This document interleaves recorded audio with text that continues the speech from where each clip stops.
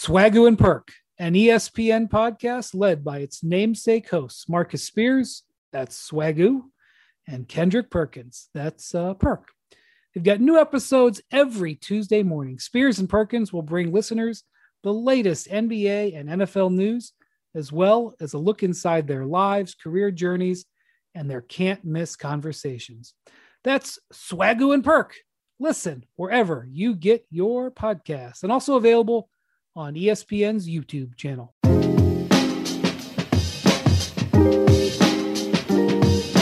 Hello and welcome to the Hoop Collective podcast. We talk about the NBA, which we're doing on Thursday morning. That was a weird one. Thursday morning. Joining me from New York City, where he's been covering the Knickerbockers this week, is Tim Bontemps. Hello, guys. Beat our buddy Band McMahon's Dallas Mavericks. A rare laugh or win for the Knicks these days. Probably the best game the Knicks have played all season last night. Very impressive.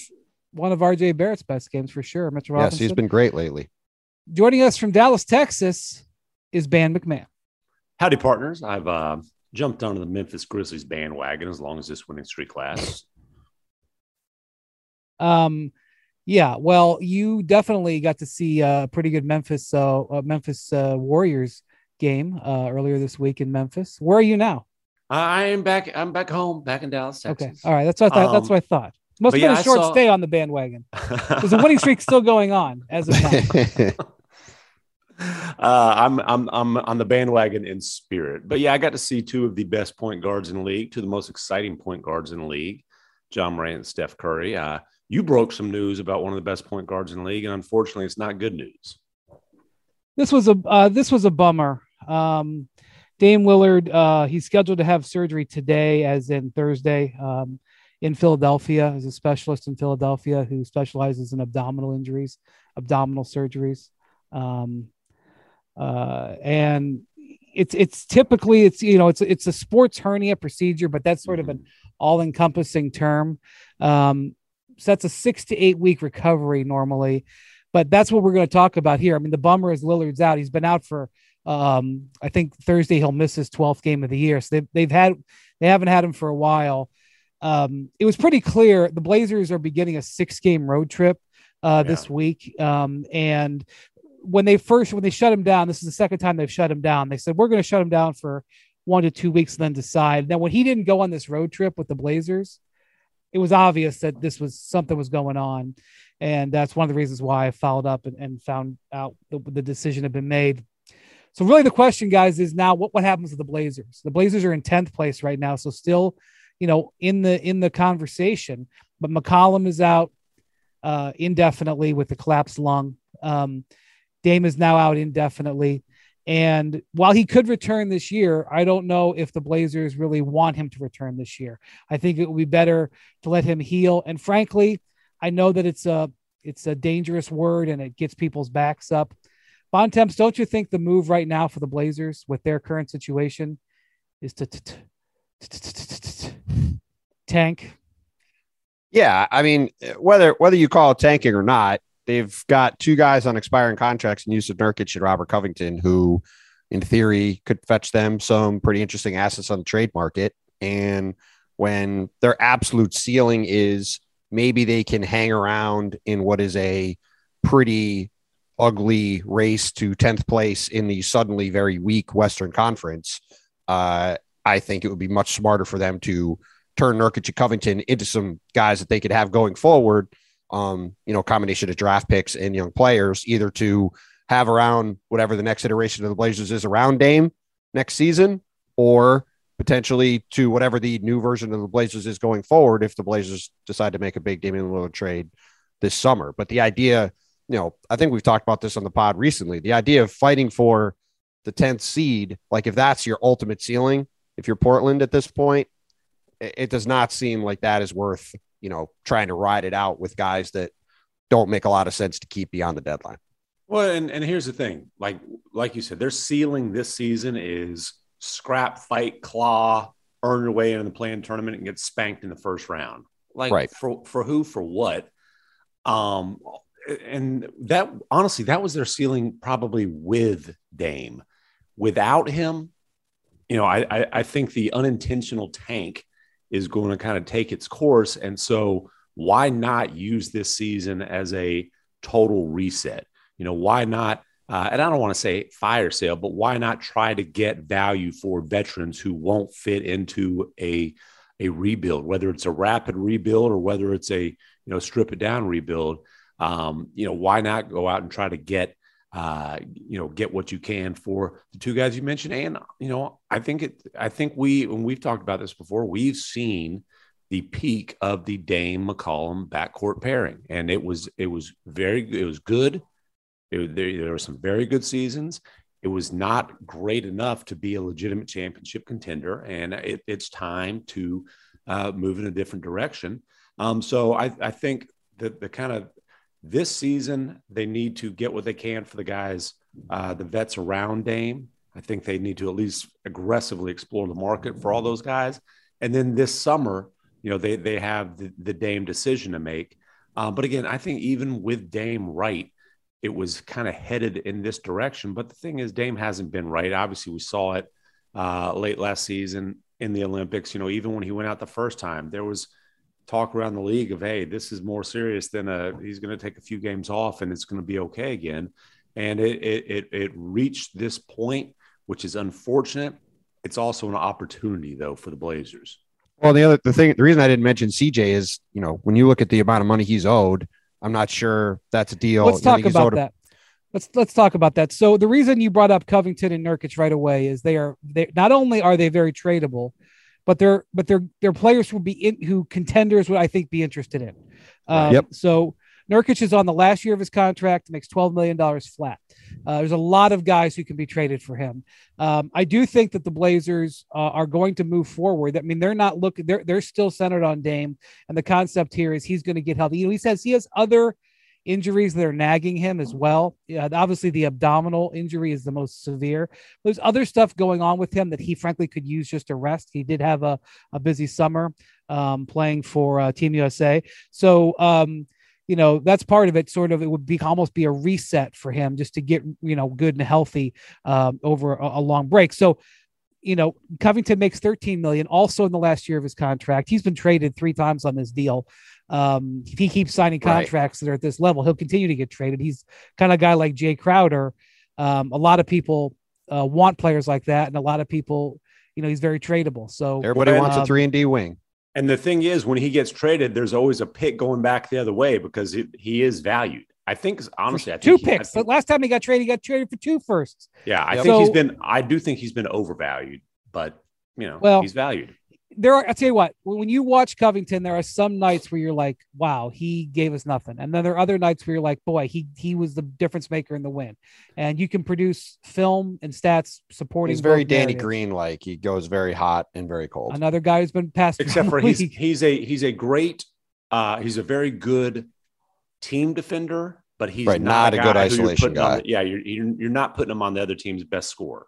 No, that's always been the misnomer with him for sure. So I think those two guys. The other thing is a couple other things. First off, the Blazers draft pick is lottery protected. It's owed to the Bulls that they sent to get Larry Nance as a part of a 3-way trade. Larry Nance, by the way, another guy that if they decide to turn around, they could probably fetch something for over the next month. Sure. He's dealing with I believe it's a bone bruise in his knee right now, so he's out for a month or so, 3 weeks or so. But obviously, season still can come back and play a lot. He has a very interesting contract, $10 million this year, and then it goes down to $9.5 million next year. Very tradable.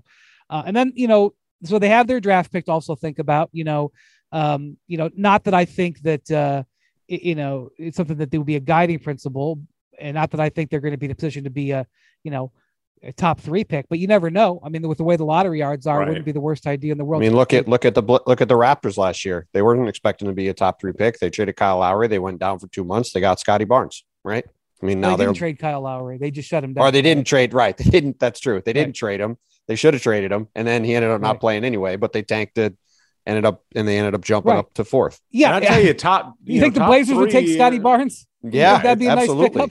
Absolutely. It would not be difficult for the for the Blazers to sink. They won't catch the Rockets. They certainly, the Oklahoma City tanker will make sure that they don't catch them, but it wouldn't be surprising to see them sink to right 5, above 6, that. So. Yeah, right Yeah. above that, and then Yeah. only 2 teams beneath them in the East. And here's the other thing. Anthony Simons has already been benefiting from more playing time. He's a free Yes. agent to be, has been putting up some big games. I mean, they've been losing a lot, but he's been taking advantage of this playing time. And also, they really like Nasir Little, who I believe is also He's played very well this year. He's had a nice step forward. he's a extension eligible after this year, I believe. Yeah, I think so. Yeah. And the other factor here too for Portland is that, we've talked about recently on the pod about how this trade market is going to be kind of hard to read, and all these teams that have a chance to maybe be in the play-in tournament, there's not a lot of sellers. So if you jump in and you've got Yusuf Nurkic and Robert Covington, even if you don't trade CJ or don't find a trade you like for him, those might be, 2 of the 3 or 4 best players who are available over the next month. Nance, so you could really get a premium Nance for him. Yeah. And Nance too, right. So the decision really, to me, I think those other guys, I think those guys are going to pop. I haven't heard this, but my expectation is, because they're, the Blazers are still waiting to hear how this surgery goes and everything. But my expectation is that, those guys are going to pop up on the trade market. The question is now McCollum. And I want to be clear, like my feel from talking to folks in this realm, be careful how I frame it, is that the Blazers don't want to like trade these guys for second year players. They want some other guy. They want some guys that they're going to instantaneously be recontenders next year. They just want to retrofit what they've got. And so that's where McCollum comes in. So one guy so Nurkic has been eligible for an extension and he hasn't gotten one. They haven't been able to work out a deal. And so, maybe Nurkic ends up staying because Nurkic and Lillard have been terrific pick and roll partners over the years. I don't think there's like a desire to get out of Nurkic, but there's also not a huge market for centers either, which makes trading him kind of difficult. But if they decide to move, so one of the guys that I have been told that the Blazers have some interest in is Miles Turner with the could see that the Pacers. Now, Miles Turner is a guy who, if the Pacers decide to move, and we think that they're going to move, they're likely, even recently, Bontemps, I believe, were you at the game where the Pacers played the Celtics the other night? They played them. Yeah, I've seen the Pacers a couple times in the past week. Yeah, they played the Celtics on Monday. Have your eyes recovered? that game Monday was one of the uglier games I've ever seen. Pacers Celtics ended up going to overtime with the Celtics winning. Not pretty. Miles Turner is about 2 crunch time sittings away from writing "Trade Me" on his shoes. Yeah, so like Rick Carlisle is leaning towards only playing either him or Sabonis, not both. Domantas. It's almost like Rick realizes it's 2022 in the NBA. Hey, look at the Cavs. The Cavs. Yeah, that's a fair point. By the way, Pacers have a plus minus for the season, by the way, which is wild. And they've been so bad in late and close games, something that McMahon has seen Rick Carlisle teams do in the past, that they are 10 games under 500. I've also seen Rick teams be elite in those situations. So as a real quick aside, McMahon, your Jazz Wednesday night. They're playing the Cavs. They're missing like their top 3 centers. They're missing Rudy. They're missing Whiteside, and they sent out the little Munchkin lineup against the Giants. Okay, so the Cavs come in with their all their bigs. It was a bad night for the Jazz. Okay, so Joe Ingles, who just got out of COVID protocols. And how would you describe Joe Ingles? Crafty, crafty, cantankerous. Okay. So I don't know. I've got a story about trash talk in the modern NBA today, and Joe's prominently featured in that. Okay. So Joe Ingles comes out, and in my view, I don't think he said this. I don't have any inside information, but I was watching the game. Came out with the goal of getting Jarrett Allen angry to the point where he would get himself ejected. And so he kept messing with Allen and like cheap shotted him and got himself thrown out of the game. Because he was trying to get Allen thrown out of the game so that the Jazz would have a chance to knock down one of the bigs. And you know what? I don't necessarily like it, but I respect what he was trying to do. So that was just a little funny. They didn't have a whole lot of shot outside of that. That's for sure. The Cavs won by 20. Okay, so the point is that if the Pacers want to move Miles Turner, one of the teams that I have been told that is interested is Portland. And this is illustrative of what I think the Blazers are looking at. They're not going to have a fire sale. Mm-hmm. And they're just going to gut this team and start a 3-year rebuild. They just want to take some guys who they may not need this year and turn them into guys. So like, look, if Miles Turner does truly become available and get moved, there's a number of teams that are going to make offers. Yeah. Like the Minnesota Timberwolves are a team I know that's interested. Bontemps has talked in the past about how Charlotte is a team that's interested, and that would be a really good fit. They've been looking for a big of that quality for a while. But that's Dallas a type has of come move up in that conversation. Right. So that would be an interesting move, that type of move for Portland. And so that's why I bring up CJ McCollum's name. Because that's the type of trade that, I mean, you couldn't trade for him straight up. McCollum makes way more than Turner, but that's, and so this really comes down, Bontemps, is this now the moment? And I don't know what McCollum's recovery timeline is, from this collapsed lung, but he has 2 years after this year, he has 2 years and the neighborhood of 70 million left on that deal, 68 million. It's a lot of money, but it's not 5 years. The CJ McCollum move between now and February 10th? Yeah, I mean, again, like you said, this is, if you're Portland and you're looking to move around your guys, you would think he's a guy that, they would try to move on from if they can, just if for no other reason than to balance out their books a little bit. Because if you're paying, if you're keeping Dame going forward, you're paying the two of them, what, $80 million, $85 million, something like that the next couple of years. Like, that's just hard. It's hard to build your team around really anything more than that if you have those two guys on your roster. So, yeah, I mean, look, I think, like I said before, if you're an early committer to selling in this market, I think you're going to get a chance to really reap the rewards of that. And if I was Portland, I would be on the phone today about Nurkic, about Covington. I'd be exploring what I could get for CJ. I'd be exploring what I could get for Larry Nance. I'd be trying to get what I can for these guys, even if it is, like you said, just to maybe get a little younger or guys on a couple of year deals and try to push it forward to next year, whatever your plan is.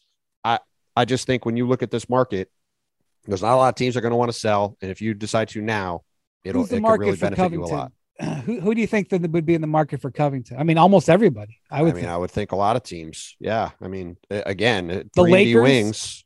I mean, the Lakers, he'd be, if the Lakers are going to play small, he'd be a good fit for them. McMahon's Mavericks, I think, could maybe make some sense if they're going to try to play smaller. He'd be an interesting fit with them. But yeah, I mean, the reason Robert Covington, to McMahon's point, has been traded for what feels like 1,000 first-round picks is because every team needs a guy who can make threes at 6'8" and long and can guard multiple spots. Like that's what everybody's looking for. So they could certainly probably get another first for him. And look, some of the teams that might be interested in Turner would also be interested in Nurkic. I mean, they're not the same player. Right. Turner is one of the best shot blockers in the league. Nurkic is more of a bruiser. When Nurkic is on, man, he's really good. I mean, he's a bruiser. Nurkic is a better offensive player. Turner's obviously an impact defender, and Turner thinks he's a much better offensive player than he's been able to show in Indiana. Yeah. Very good shooter, though. Very good shooter, shot blocker. I mean, if you're looking for, if you talk about stretch fives, like, Turner's leading the league in blocks and 3-and-D big man. Well, I mean, really, to a certain degree, yeah. And he's gotten better. He wants to be more than that, but that's what he's been. That's right. And he's gotten better as a rebounder in the last couple of years. I think his defensive rebounding numbers are better this year. So, yeah, I mean, he's a guy that would be doing extension fit on some teams too. He's got a year left on his contract. He can extend. And I think he wants to extend. So a team that would trade for him would also have to say, well, there's going to be that discussion. Well, if you're trading for a center, like we said before, there aren't that many teams that are interested in centers. You would think for both of these guys. So it's harder with Nurkic because he makes less money compared to where he'd want to be. Right. You'd think any team that would want to give up assets for those guys would want to extend them if they could. Yeah. Okay. So the Blazers, I think, are going to be a team that, unfortunately for Blazer fans, are going to be, they're not going to probably enjoy this next month, but it could be a very important time. And they're working with an interim general manager. Well, if they end up with Paolo Banchero or Chet Holmgren in a few months, it'll be worth it. Well, listen, and I'll say this to encourage Blazers fans. They've got Dennis Smith Jr., and if they let him play a lot, the last time Dennis Smith Jr. got a ton of minutes, the Mavericks ended up getting Luka. So, just saying. But that's the thing, though. Simons is going to be getting those minutes. So, but they did guarantee Dennis Smith's contract. They've got to play. They've got to play two guards, brother. And I'm not sure how much if we'll see Dame at all. And then we're talking about moving CJ. Yeah. All right. Well, speaking of guards who are very highly popular and will never be traded. I think it's very difficult at this point to not discuss Russell Westbrook. On his fourth team in a 5-year Supermax deal, can it get to 5? Will anybody else take him? I don't know, man. I see people talking about Russell Westbrook trades out there, and Bontemps and I were talking about this yesterday, and we're like, how? Like, I keep seeing people popping up. Westbrook for Wall. It's like they've already done that. Like the Rockets, the Rockets have enough issues sitting Wall out. You think they want to have, like, if they traded for Westbrook again, do you think they're actually going to put him on the floor? And could you imagine say, hey, Russ, we don't want you to play? No. So good luck. Yeah. So only do $47 million next year. Oh, it's a player option. What do we think? I would pick it up. Me too. So the Lakers lost Wednesday night in Sacramento. It was a tough loss. They had a 14-point lead in the first half. And look, there's a number of reasons why they lost this game, but Westbrook has got just a target on his back right now. No, the basketball gods made sure they lost this one.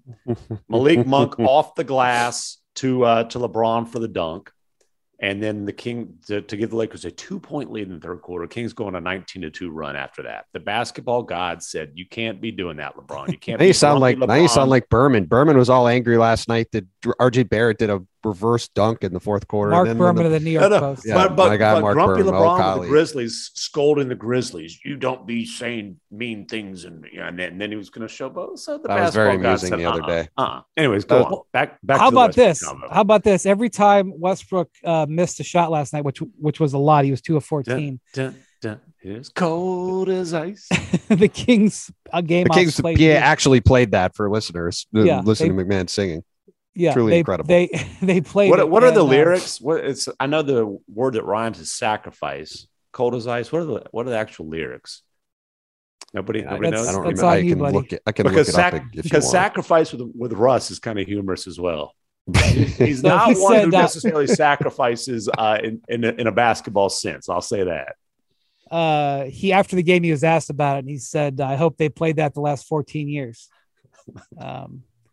Which, like that's, in all honesty, like he's like, I would be upset if I was him about that too. It's disrespectful, but I got to say, that's kind of the Westbrook mentality. Yes. And I don't just mean with with Russ. I mean, like with all of Westbrook's supporters, it's not about the last 14 years. It's about now. You're willing. Right. You're as cold as ice. You're willing to sacrifice our love. Well, he's not. But yeah, you're right. Russ still thinks like Russ only knows one way, and that is perennial All NBA. I'm the man. It's my show.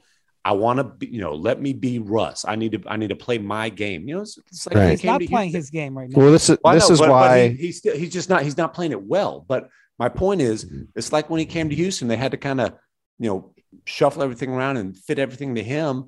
And even with James Harden, it's like, no, I need to play my game. That's why it made no sense for LeBron to. That's right. To make this happen because, dude, that's right. Russ has never been a complimentary guy. KD reached a point where and I'm sure there are other factors, but KD reached a point where he's like, I don't think I can win with him because Russ is going to be a ball dominant guy who's going to take a lot of shots and make all the decisions on. And the problem is if he's not ball dominant, then he's a major minus because teams don't guard him and he doesn't do anything without the ball to contribute.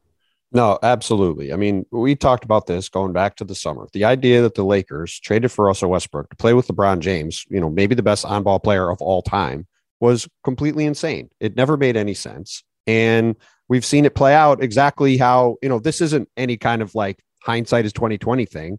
Anybody who could rationally look at this back in the summer was like, this is destined for failure for all the reasons you said. This guy is not going to fit playing off the ball. And the other day after that Memphis game, colleague Dave McMenamin starts to ask Russell Westbrook a question that begins with, from a point guard's perspective, and Russ starts laughing in the middle of his question, which to me seemed to be an indication. And then after a few seconds, when there was a pause because Dave wasn't sure what was going on, Russ said, go ahead and ask your question. Dave's question was going to be, from a point guard's perspective, what did you think of how Ja Morant controlled the game today? And to me, that was an indication of Russ saying, I'm not the point guard. LeBron's the point guard, which lately LeBron has had the ball more. Russ has had the ball less. As a result, Russ's turnovers have gone way down. I think he's had the last four games. Last 4 games, he has only 4 turnovers. Right. And I think 2 of them, he had no turnovers. Yeah. And like one basket. Right. And he's shooting 24% from the field or something. That's correct. Yeah. Yes. I mean, it's so that's not an ideal shooting guard spot. The other thing is, like, again, I don't think the Lakers are 500 just because of Russ. They've had injuries. Obviously, AD is out right now. So when you look at the Lakers as a team, it's very hard to judge them and say, oh, this is who they are when they don't have their second best player. I just have to be fair about that. And I still think, it's like a race car. If everything is clicking 100% perfectly, I think the Lakers have capability to do damage with this team, but it's just hard to keep it all aligned, and especially with Westbrook. But one of the reasons why he gets so much blame, guys, is because how often he looks so bad, and because of the unwillingness, the unwillingness or inability to adapt. Of course, but he shot like 20 air balls this year. How many passes has he thrown? You had the great line. He throws the ball so deep into the crowd that it's over the celebrities at the Lakers games. That was one of your best lines of the year. There's a lot to choose from, like his air balls. and then Wednesday night, the Lakers are down 4 with how much time was left? So it was like a minute and change. A minute. Yeah. About a minute. And he dribbles like 15 seconds out of the clock and then takes a preposterous 3-pointer. Yeah. Right. That wasn't close. And he pointed out, when they asked him about it, he said, well, there's 4 seconds left on the shot clock. Not a lot of great options. Like, there's 4 seconds left on the shot clock. Why? Like, yeah, when the ball left your hands, there was 4 seconds left on the shot clock, but there's 20 seconds before that to figure out something better. Well, and this goes back to your point. And there's also LeBron standing there like. Right. This goes back to your point before about how in the summer, the thing we kept hearing was about how this time was going to be the time that Russell Westbrook was going to change, that playing with LeBron James, playing with Anthony Davis, they had this big summit and everything was going to change and Russ was going to be different. Like, no, this is never going to happen. He's never going to be different. In some ways, it reminds me of what had become an annual summer tradition of the Dwight Howard giving. I think he ran through like every single outlet. Yes. And gave the interview. Oh, I get it now. I'm going to change. Yes. Now, 2 major differences there. One, Dwight got to the point where like the money was going less and less and less and less and less until it got down to the minimum. 2, Dwight was very well equipped to actually change in terms of his game physically, what he can do very well. He was very well equipped to adapt into being a role player. Right. It just took the middle. Right. Russ is not equipped from a basketball skill perspective to adapt into a role player. Now, if he decided, hey, I'm going to try to do some Bruce Brown type stuff offensively, some Gary Payton II type stuff offensively. I'm curious to see how that would work, but it's a non-starter because there's no way that Russ is going to look at himself and be like, okay, I'm the 4th or 5th option offensively. Let me figure out how I can contribute in that role. He just is not going to do that. Well, and the other difference between Bruce Brown and Gary Payton and Westbrook is that those guys are really good defenders and Westbrook is a disaster at that end. And he, if he changed his mindset at that end of the court, it might be different. But, if he doesn't do that, then it doesn't matter if he's doing that stuff on offense because that's those guys finding ways to supplement their defensive value by giving you stuff on offense. Gary Payton's frankly become even a good shooter this year. Like he's taken a step beyond that. But we've talked about this on the pod before. I've long compared Westbrook to Allen Iverson in that those guys have Hall of Fame careers built out of sheer will and determination to play the way they think they should play. And freakish athleticism. And Allen Iverson's career ended very abruptly. And he basically was like, I'm not coming off the bench. My thing is done. And it just sort of went this way. He was not willing to adapt as his career. And well, he hung on for a little while. I remember he went to Turkey and then he played for the Grizzlies for 15 minutes. He played he played. I think he went to Turkey after that. I think. Matter of fact, I don't think he actually played a home game in Memphis. He played 3 games for the Grizzlies. Yeah, but the point is, it ended quick, and I'm not saying that part of it's the same. His time as a relevant player ended quick. Right to the end. Iverson was never going to change, and it just feels like that's exactly the same thing we're talking about here with Russ, because he's just. Okay, this is how he's become a Hall of Fame player. Okay, so for the purposes here of going forward, we know that that it is what it is. If you're a Lakers fan, you still think this is going to work out in this current manner. I don't know. I don't know what to tell you. So now what? What are their options? I don't think a trade is an option, because the only way that they're going to be able to trade him is if they include some sort of draft pick. They only have one first-round pick that they can trade in either 27 or 28. Yeah, they can't trade Westbrook. Let's just move on from okay. All right. So they could, but they couldn't trade him and get better. Okay. So well, I mean, you could argue they could get better just not having him on the team, but I'm not even sure they could trade him. I'm not even sure they could trade him. This is what I'm talking about. Like, okay, so forget for a second about trading and put the trade machine down. Right. I think the thing is like if you're in a close game at the end of the game, you got to take them off the court. Boy, I tell you what. That's the first place to start. Well, listen, I had an executive say to me in the offseason, I think I've said this on the pod before, but maybe not, that this could work. I said, well, what do you think of this Westbrook thing in LA? And they go, well, I think it could work if they're willing to bench Westbrook at the end of games. And I was like, well, if they're benching Westbrook at the end of the games, this is going to become a giant mess. Yeah. Hey, Frank Vogel, we gave you a 1-year extension, which basically was essentially you took out a billboard outside of the Staples Center, crypto.com, and said, Frank Vogel has no job security. You put that right above the arena. Okay. Flew a flag over the arena. And hey, this future Hall of Famer who has the most pride, maybe of any player in the league, bench him in crunch time, coach with no job security. Sure.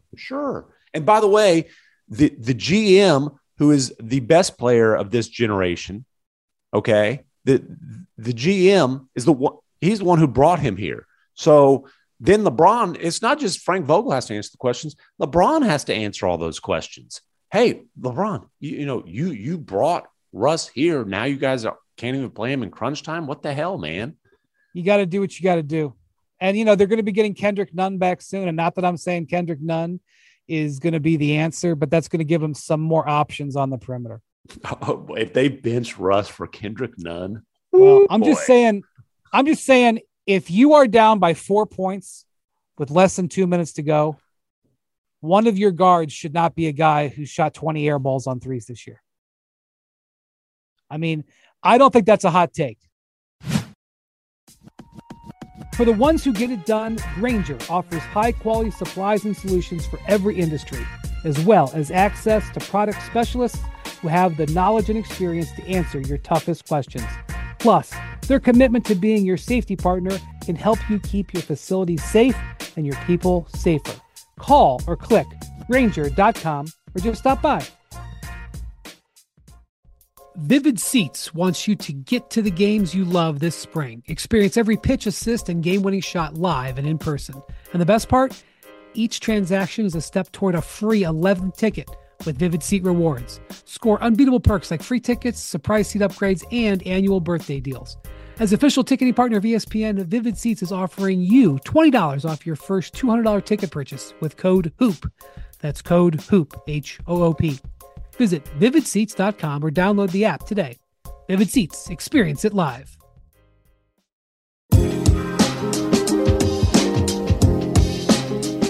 That doesn't mean it's going to be an easy thing to do. No, listen. I think if none of us are NBA 2K, I agree. If you're playing NBA 2K, I agree. If you're dealing with the actual human beings involved here, I think it's it's real easy for us to sit here and say it on a podcast. Yeah, all of us agree tactically what makes sense, but this is not. We're not playing spreadsheet basketball, right? Like that's if you start sitting Russ in games like that.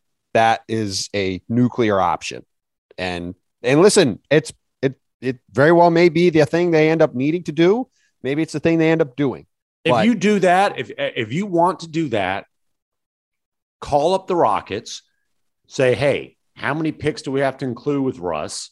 We'll take They John don't have Wall. any. They've got like a couple of seconds and a 2028 first. I mean, Okay, 2028 first, and please, Rafael, please, and let the Rockets deal with a Russ buyout, because if you're doing this, you're getting to a buyout conversation real quick. well, Yeah. I don't know, man. I just I got to say that the LeBron James that I know, and he's changed. You know, I haven't spent as much time with him because of COVID and everything. The LeBron that I always knew, if his team was 500 at midseason and he was playing like this, because it happened a couple of times. I mean, it happened one time for sure in Cleveland, and another time they weren't 500, but they might as well have been. And LeBron was like, no, I'm not using a year of my career on this. And, but it's here's the LeBron's problem. fault. Well, He did this. Even set that aside. but that's Set fine. that aside. So, but Set you that have to look aside. forward. You can't look Right. back. You got to look forward. Set aside whoever made the trades. Okay. Let's just put that again off to the side, sort of like the Westbrook trade discussion. The other thing you have to look at now is the Lakers have nothing to trade. They have two players on their roster outside of the 3 stars who are making over the minimum. Taylor Horton-Tucker is making about 9, and Kendrick Nunn is making about 5, right?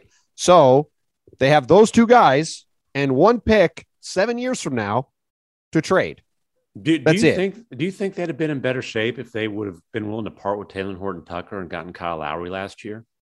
I mean, yes. We don't need to go over that ground from a year ago or from 8 months ago on the pod when I said that they absolutely should have made that trade. But just an innocent question. No, I'm just saying, like we got to focus on going forward, and that's what they got to. But look, I think if to me, like you talk about Kendrick Nunn coming back, to me, if I'm the Lakers, I'm putting Taylor Horton-Tucker and Kendrick Nunn together, and I'm going and trying to add another piece around them. We talked last week about Eric Gordon. Eric Gordon would be a pretty interesting fit on the Lakers. He's signed for next year. He's shooting 44% from 3. He could switch on defense if they're going to commit to playing small. He would be a guy who'd be in their closing lineup. Like that's a guy who could materially help them a lot, I think. But like, to me, that's the kind of moves they have to try to make. Gordon had 31 points on 10 shots last night. They beat the Spurs. And afterwards he basically said, can I get some more damn shots? He basically is calling out the young guys in the roster. Like, dude, when someone's that hot, get them the damn ball, especially when it's me. Didn't he also say that? Didn't he also have? Because I was reading, I thought Jonathan Fagan's tweets in the Chronicle. I have to ask you about this. Didn't he also say something like when Jayshawn Tate had a couple isolation baskets in a row in the fourth quarter that he was like, yeah, they should have given him the ball more again too. It was like if we're scoring, give us the ball. This is what happens when you have teenagers playing point guard. And listen, Gordon's a guy. He makes sense for the Lakers. He makes sense for the Cavaliers. He's another guy who makes sense for a lot of teams. Yeah, we can go right on down the list of contenders. A guy who can space the floor, doesn't necessarily need a lot of plays called for him, can also handle the ball, and is a solid, somewhat switchable defender. So my point is, even if the Lakers want him, I think there's going to be some competition. Thank you for saying that, because this is the thing. Like, I know the Lakers fans are saying Jeremy Grant. Okay. If the Pistons were to trade Jeremy Grant, if they decide, okay, we are going to trade our best player, maybe Cade Cunningham will be their best player in a year, but right now, Jeremy Grant, who is still out with injury, is their best player. Let's say they come to that decision. There's going to be other offers. Yeah. Many other offers. Especially like Bontemps said, and when there ain't going to be a lot of sellers. Right. This is like one of the most basic things when people bring trade ideas to me. They will say, how about these 2 guys for this guy? They're like, I really like that trade. And I will say, yes, it's a good trade offer. But remember, if that team trades that player, the other teams get to bid too. Yeah. And that's one thing you have to realize when you're in the trade machine, putting together your offer, you have to remember that it's not just getting an agreement. It's the other competition out there. And that's a factor. Is it a decent offer? Maybe. Is it the best offer? That's what matters. Right. This goes back to my days covering the Brooklyn Gordon Nets. Makes like 17. He makes about $18 million this year. Next year. Now Taylor Horton-Tucker is a player that the Rockets would probably have some interest in. He fits their timeline. Right. Is that even enough? Does that trade even work? No, you could do him and none. It's enough. I haven't run the math. I don't need. Yeah, it's enough. It's only a couple million short. They combine to make like 14 and a half. This goes back to my time covering the Nets at the beginning of my career when they got all those players. They got Joe Johnson, all those guys, and they re-signed Chris Humphries to trade him.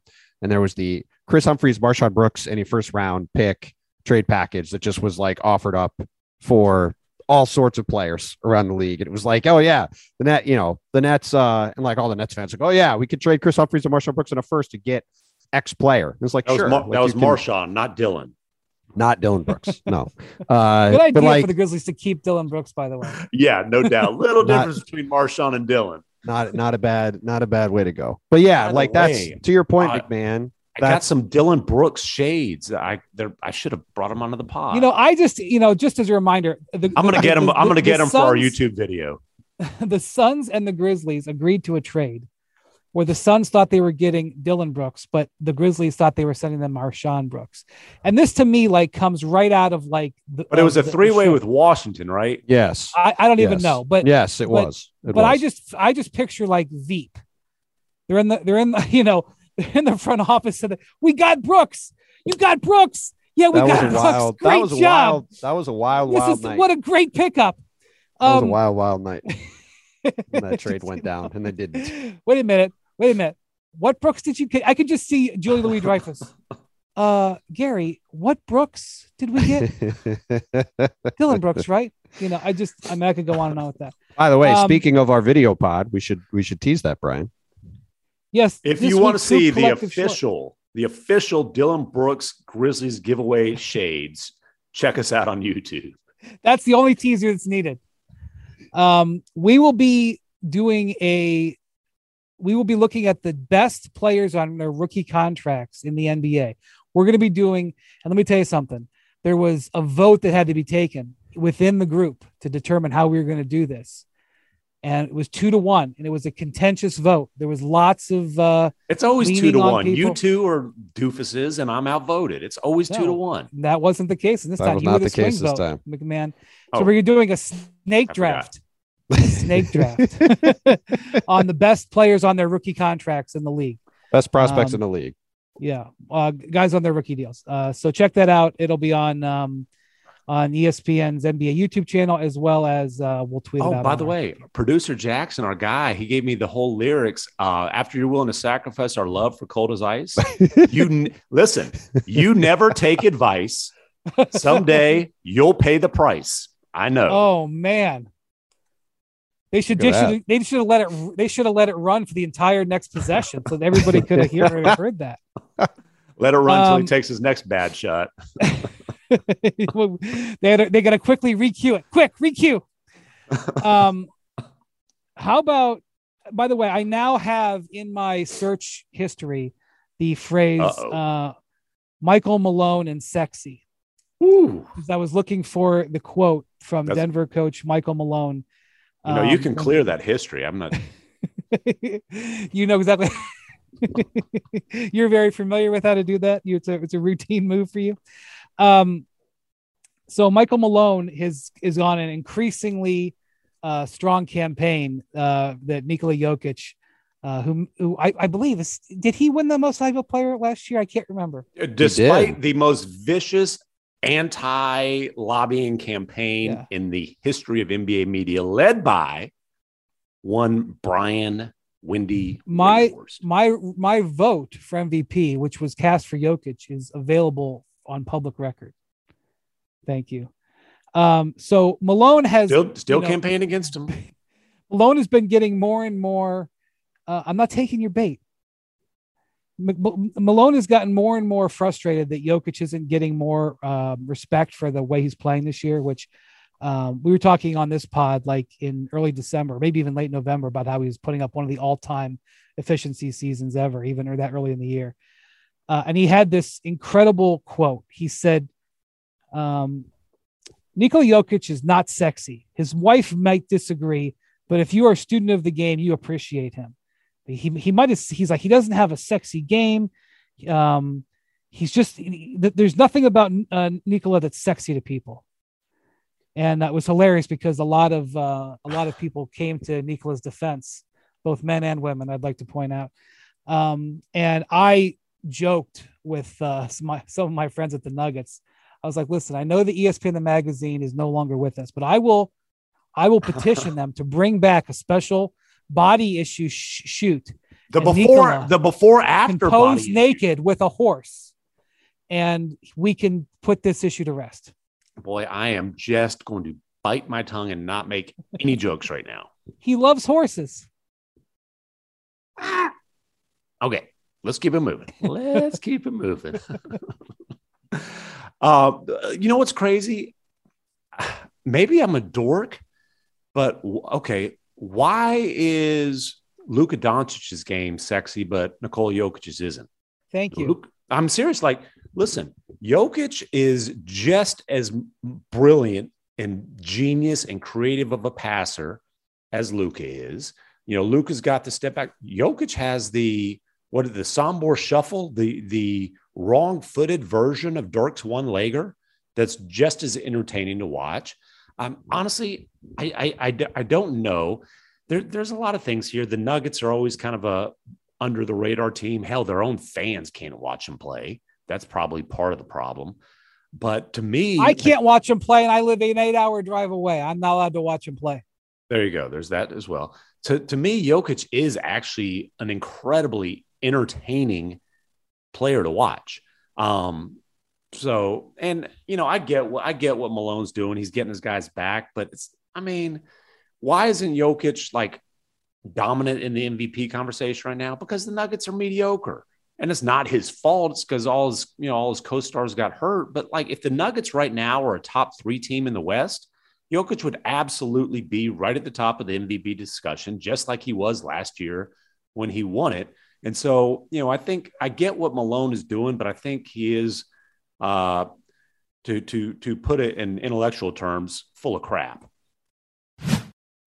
You can now stream the most MLB games on DirecTV without a satellite dish. Yes, catch the clutch hits, strikeouts, grand salamis, web gems with nothing on your roof. So who's ever up there, whether it's the roofers, Santa, birds, old-timey chimney sweeps, moody teenagers, thrill-seeking raccoons, you name it, they won't find a satellite dish. But you will find your MLB games on DirecTV. That means DirecTV is your home for baseball this season. Root with nothing on your roof. Yes, stream your team. Call 1-800-DirecTV or visit DirecTV.com. Sign up today. Claim based on total games carried on sports networks. Sports availability varies by zip code and requires choice package. Now let's talk about the play of the week. The pressure to follow up Hypnotic and Cognac weighing heavily on the team. Hypnotic was in the cup, blue and ready for the play. And boom, Añejo Tequila came in with a smooth assist to Hypnotic's tropical fruit finish. Shaken, strained, poured. It was green and good. The playmaking splash shifted the tempo. Another great cocktail from the Hypnotic team. Every season is Hypnotic and Tequila season. Hypnotic Liquor, Bardstown, Kentucky, 17% alcohol by volume. Hypnotic reminds you to think wisely, drink wisely.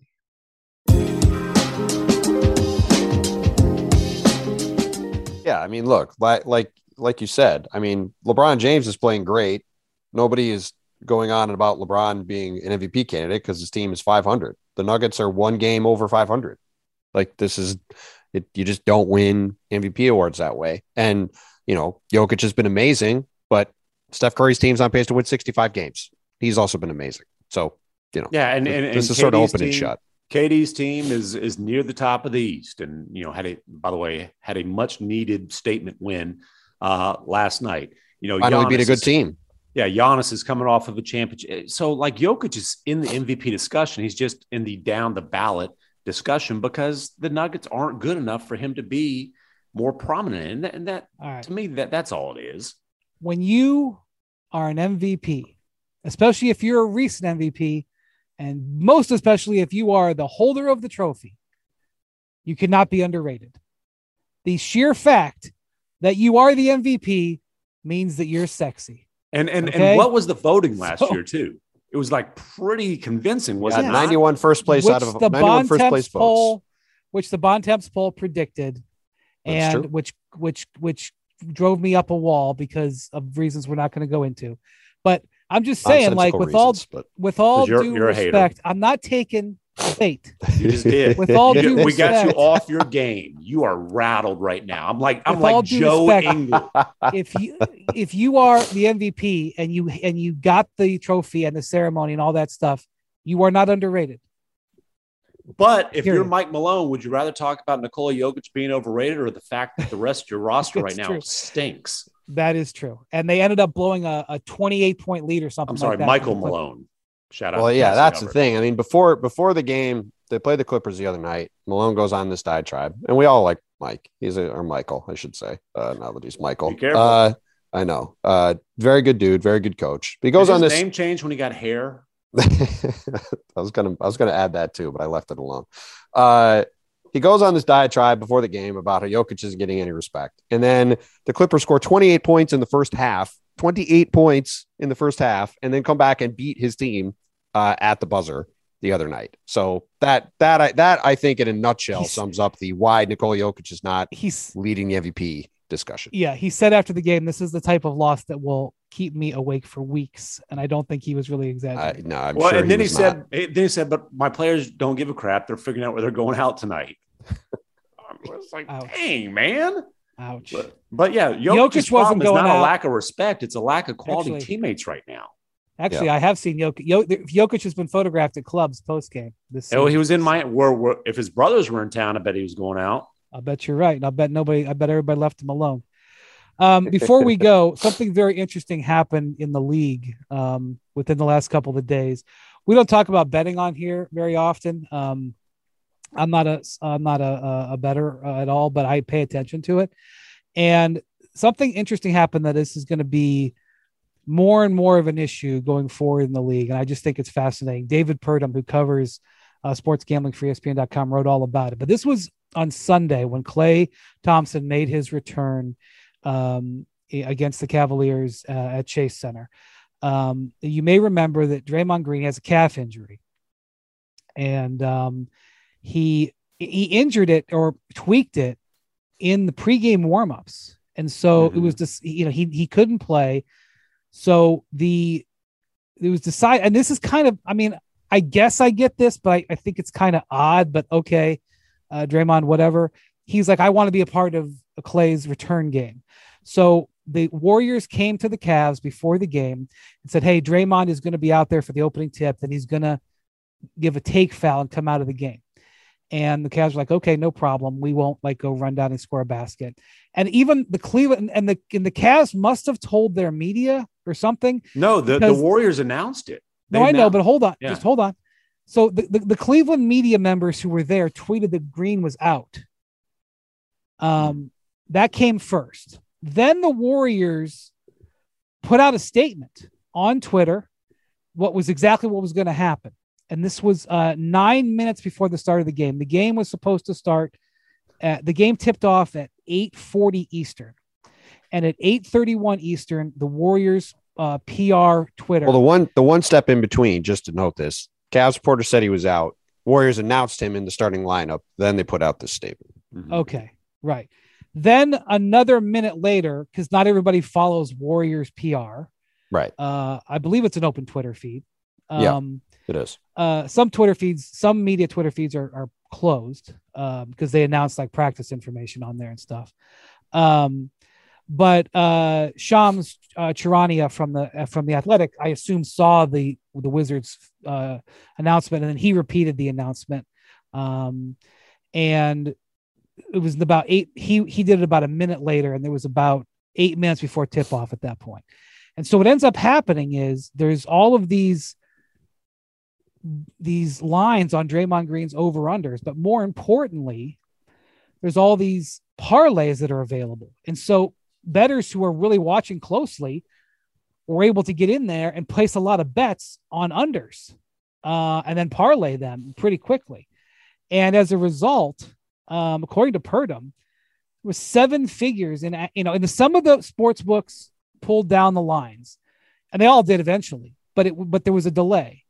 And this goes to the Warriors were trying to be transparent here. They announced what they were doing before the game, but because of who had the information when, it caused this delay, and there was 7 figures moved on this, according to Purdom. He has all these sources at the sports books. Some of the sports books paid out the win as, hey, listen, if you got the bet in and while it was still up on the board and you took the under on Draymond, I think he was you could take the under on 7 points, 8 rebounds, 8 assists or something. Everybody took the under who got their bets in, and some of the sports books gave that credit that as a win. Some of them held it up for a couple of days to think about it. But this is a thing, and this is a unique one-off situation. This is a pretty rare event where a guy would do something like this. But Bontemps, the reason I think this is very interesting is the way that the NBA handles information when it comes to injuries and who's going to start. It is a regular thing that happens in the NBA where they will say that a player is a game time decision, but they know that morning he's probably not going to play. There are other times, or they know he's playing, True. And there are other times where sometimes it really is a game time decision. The guy goes out there before the game and he tests out a sore calf and he says, yeah, I can't go tonight. And sometimes that happens. But even in that case, I can be standing there silent, watch him, and I can see him like shake his head. I mean, I've seen that. I've watched guys run before the game and they go out there for 30 seconds and they can't do it. And they go in the back. I know he's not playing. And, but they, to be clear, that usually happens when fans are in there too. So if you're a fan, some fan that's invested in this, you could stand there and do it. It's not like it's just media people that could do that. So do I have a bug up my, what about this? Or is this something that is, I mean, if there's 7 figures moving on Draymond Green over unders, I mean, granted, this is a high profile game, so there's a little bit more action on this probably, but like, isn't this something that the NBA should be a little bit worried about? What I'm saying is, doesn't this open up the opportunity for mischief? And this is a clear example. Not that anything happened that anybody did on purpose, but doesn't this illustrate a potential problem for the Wendy's NBA? latest 85-year-old man moment using the word mischief? Yeah. I mean, listen, I certainly think since sports gambling has gone mainstream, I guess is one way to put it. Now that, the leagues are now partnering with gambling sites, and you can go to a lot of arenas and bet now. I know you can in DC and a lot of these cities where it's legal. The Grizzlies have and the Suns, they've got, gambling related sports bars as part of the arena. Yes. So the college football national championship game in the Grizzlies the other night. Yep. Wherever it's legal, a lot of places are. Did you have inside information on anything, McMahon? I did not have any inside information. I said, Bama's an underdog. I'm taking the money line. I think a lot of people did that.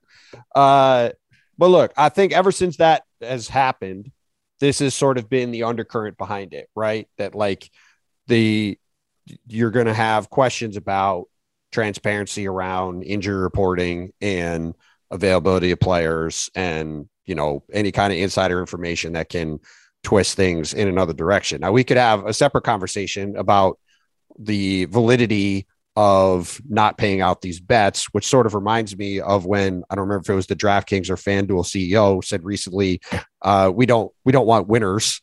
We don't want winners as clients. No gambling operation wants. I know, but it was just a hilarious. It was just a hilarious line for him to say. Like, obviously, they don't want winners to. They don't want people to be giving. They don't want to be giving people money. But it was still a funny line. Bob Voulgaris can't go into any Vegas book and lay down NBA bets now because they won't do business with him. He won too much money. That's been the case for years. Right. And years. Yeah. No. So this is clearly something that is this is sort of the other side of taking all this money from the gambling companies, is that you at some point are going to have to deal with this other side of it. And as this becomes more ubiquitous around the country, now it's legal in New York City as of last week. Another huge market opens up in terms of sports betting. I think it'll be available in Massachusetts soon. Like, you go around the country, more and more places you can do this. It's going to become a bigger and bigger problem if there's something like this that happens. Yeah, my thing is, was it slick? Was it, you could even say maybe dishonest for these people to get their bets down in that little few minute window? Yeah, sure. But I'm not going to weep for the casinos, because let me tell you, there's a reason that those buildings are so big and so nice. Because a few years ago, to clean up pretty well. Yeah, a few years ago. So Sport Radar, which is they are working the gambling space, they work in data in the gambling space, big company. I was in London, and I was at their security operations, and I watched. I was watching. They have busted a couple of match fixing stuff with soccer. In fact, like their big trophy on the wall is that they got a World Cup qualifier replayed because they identified some shenanigans in the betting markets in Africa and found out that a referee got paid off and all this stuff. And I watched how they monitor the legal betting. They can't monitor the illegal betting that's underground, but the computers notice any weird moving on stuff. And the guys even took me through several different, I remember the guys, I can't remember his name. I want to say his name was Nigel, but I don't think that's right. But he showed me a couple of times where things happen in the NBA betting were totally legitimate. Like I remember he showed me one where LeBron had been announced to be out due to rest. And then all of a sudden, like Ty Lue came out and said, "Hey, LeBron's going to play tonight." And he showed me the betting lines and how fast from the initial tweets that it was going to move, that he was going to play he showed me like computers are equipped to handle that variance, but it's not about that. It's not about the reaction of the sports books. It's about who has the information when. And but in this case, it was public information. This was public, and from the time the Warriors announced the plan, that because when he's out, okay, there's no bets to be made. From the time the Warriors announced, hey, he's going to play a few seconds here and then be out, basically for ceremonial purposes, it's public information. At that point, if you can beat the books online, if you're quick enough to grab your phone, then But I'm talking more about. Yes, I'm talking more about how sensitive this is.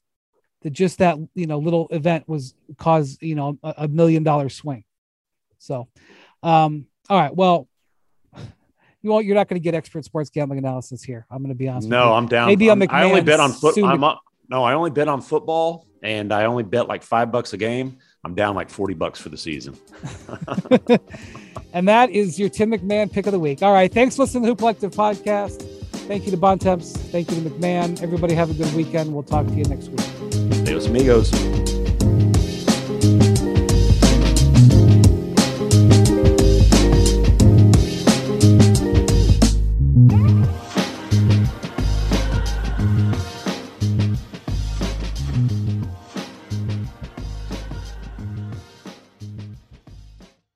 And now, two pigeons bemoaning the fact you can stream DirecTV satellite-free. DirecTV gives you access to apps like Netflix and live sports right next to each other. I don't get it. Let me put it in pigeon terms. It's like that one amazing dumpster with the old fruits and cardboard all in one place. How am I supposed to keep up with illustrative metaphors when you are making me so hungry?